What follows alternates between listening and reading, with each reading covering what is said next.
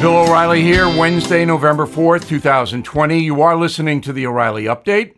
Here's what's happening today in America. The election is still happening. We don't know who is going to be the next president of the United States. And the reason that we don't know is that some states cannot count the votes. Why? Because their system is chaotic. Nevada is a small state. Why can't Nevada count its voting? Right now, as we go to air, Joe Biden leads President Trump in Nevada, 6 electoral votes there, by less than 8,000 votes. But there are only 75% of all the ballots have been tabulated. Why? Why? Same thing in Pennsylvania, where President Trump has a big lead. Why is it taking so long? We understand mail-in ballots, but we don't understand 300,000 of them not being counted on Election Day when they have been received. So what's going to happen is Congress is going to have to make new election laws. But let's look at the situation right now.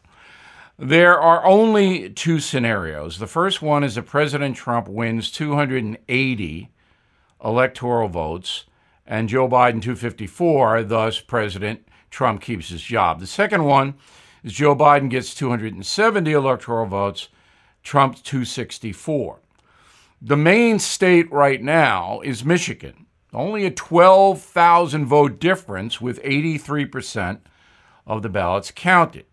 Michigan has 16 electoral votes. It looks to me like Georgia will go for President Trump, that's 16. North Carolina, 15 for Trump. Pennsylvania, 20 for Trump. All right? But that's not enough to put him over the 270 mark. It looks to me that Wisconsin and Nevada will probably vote for Joe Biden, and that leaves Michigan with 16 electoral votes in flux, as they say.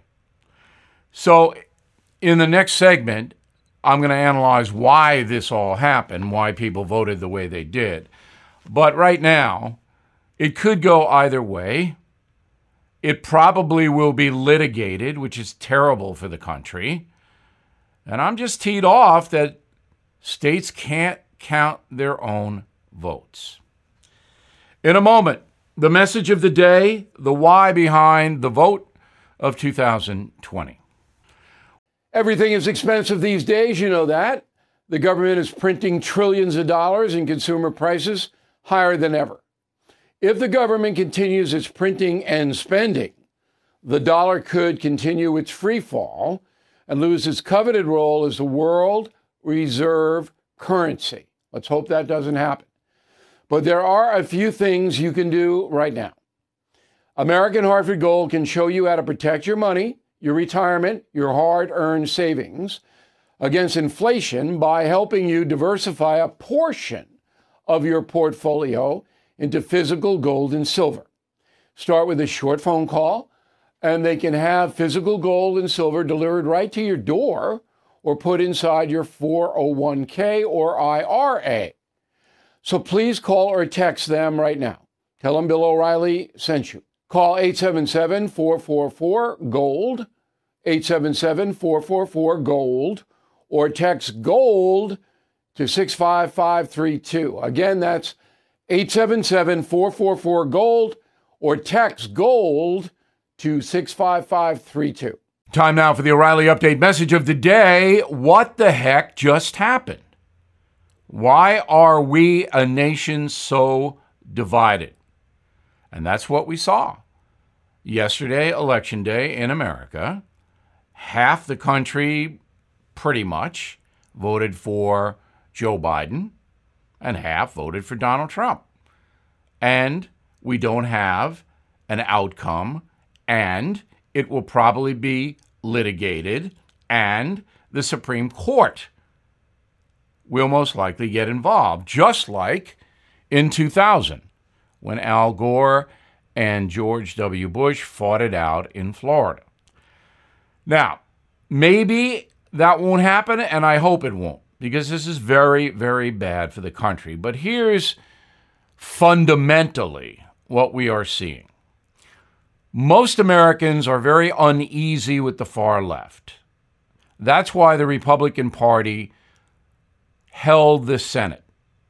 Many, many people thought Democrats were going to sweep and take the Senate. That did not happen. So the Senate will now act as a bulwark against a President Biden if he gets in.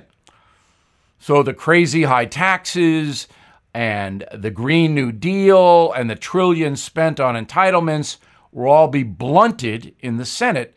And the folks, they know they can't have the far left running the show. All right, we went over this and over this and over this in the run-up to the vote. So the Senate stays in Republican hands. Very, very important. Not because it's Republican. This isn't a party thing. But you have to check the power of the far left progressive movement, and Joe Biden is not going to do that. Donald Trump. COVID really hurt him. No doubt about it in my mind. Had there not been COVID, he would have easily defeated a weak challenger in Joe Biden.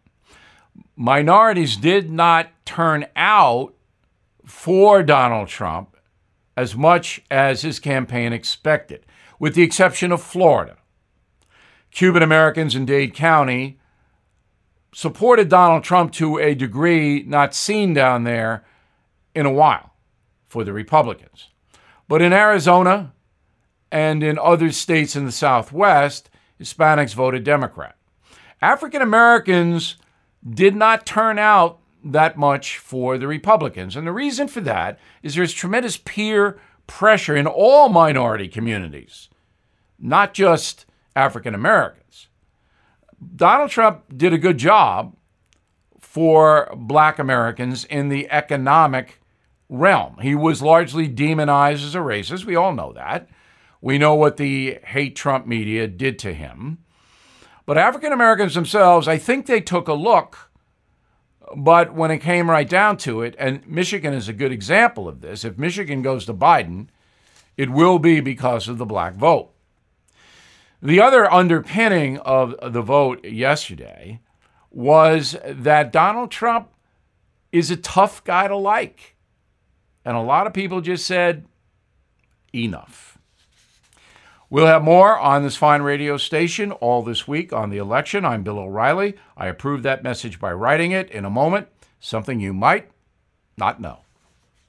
This episode is made possible by PwC. A robot may not be coming for your job, but competitors are coming for your market share. At PwC, we pair the right tech with the right solutions to help you gain a competitive edge. Reimagine operations from the cloud, fuel innovation with responsible AI, and detect risks before they become headlines. That's human-led and tech-powered.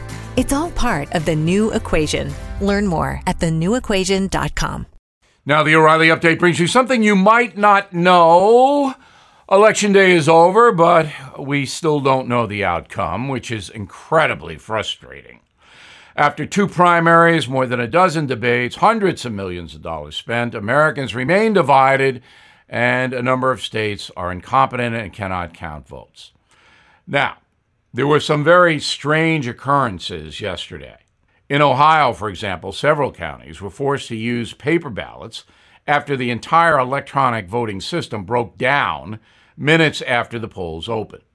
The old-fashioned sheets forced officials to dispense latex gloves to comply with COVID guidelines in Ohio. Some places in North Carolina and New York City also switched to paper ballots after machines broke. Amish Americans in Pennsylvania arrived at polling places in horse-drawn carriages flying Make America Great Again flags. Footage of a 200-person parade went viral on social media. The National Guard deployed in Chicago to protect residents from any potential violence. New polls says 77% of Americans are predicting riots and looting in the weeks ahead. The award for the longest wait time goes to Georgia. Voters outside Atlanta lined up for 7 hours to cast ballots. Officials blame social distancing, fewer polling stations, a lack of volunteers, and on and on. But that should never happen. Massive lines are also reported in Minnesota, California, and Florida. And here's something else you might not know. Most of the election confusion was caused by America's complicated system of government. There are 435 unique voting districts in all 50 states, containing 90,000 different municipalities. Each one requires its own ballot, hires workers, validates a tally using various forms of technology. There are more than 24 different companies approved by the feds to manufacture voting machines in America. Each device must offer a ballot in at least 16 different languages, including Braille for the vision impaired and audio for deaf voters.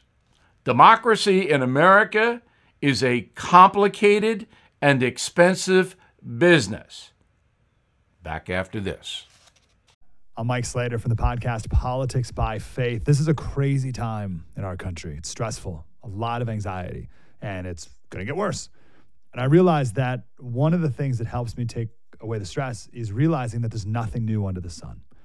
So on this podcast, we take the news of the day and we run it through the Bible and other periods in history to realize that we've been through this before and we can rise above again. Politics by Faith, anywhere you listen to the podcast. Politics by Faith.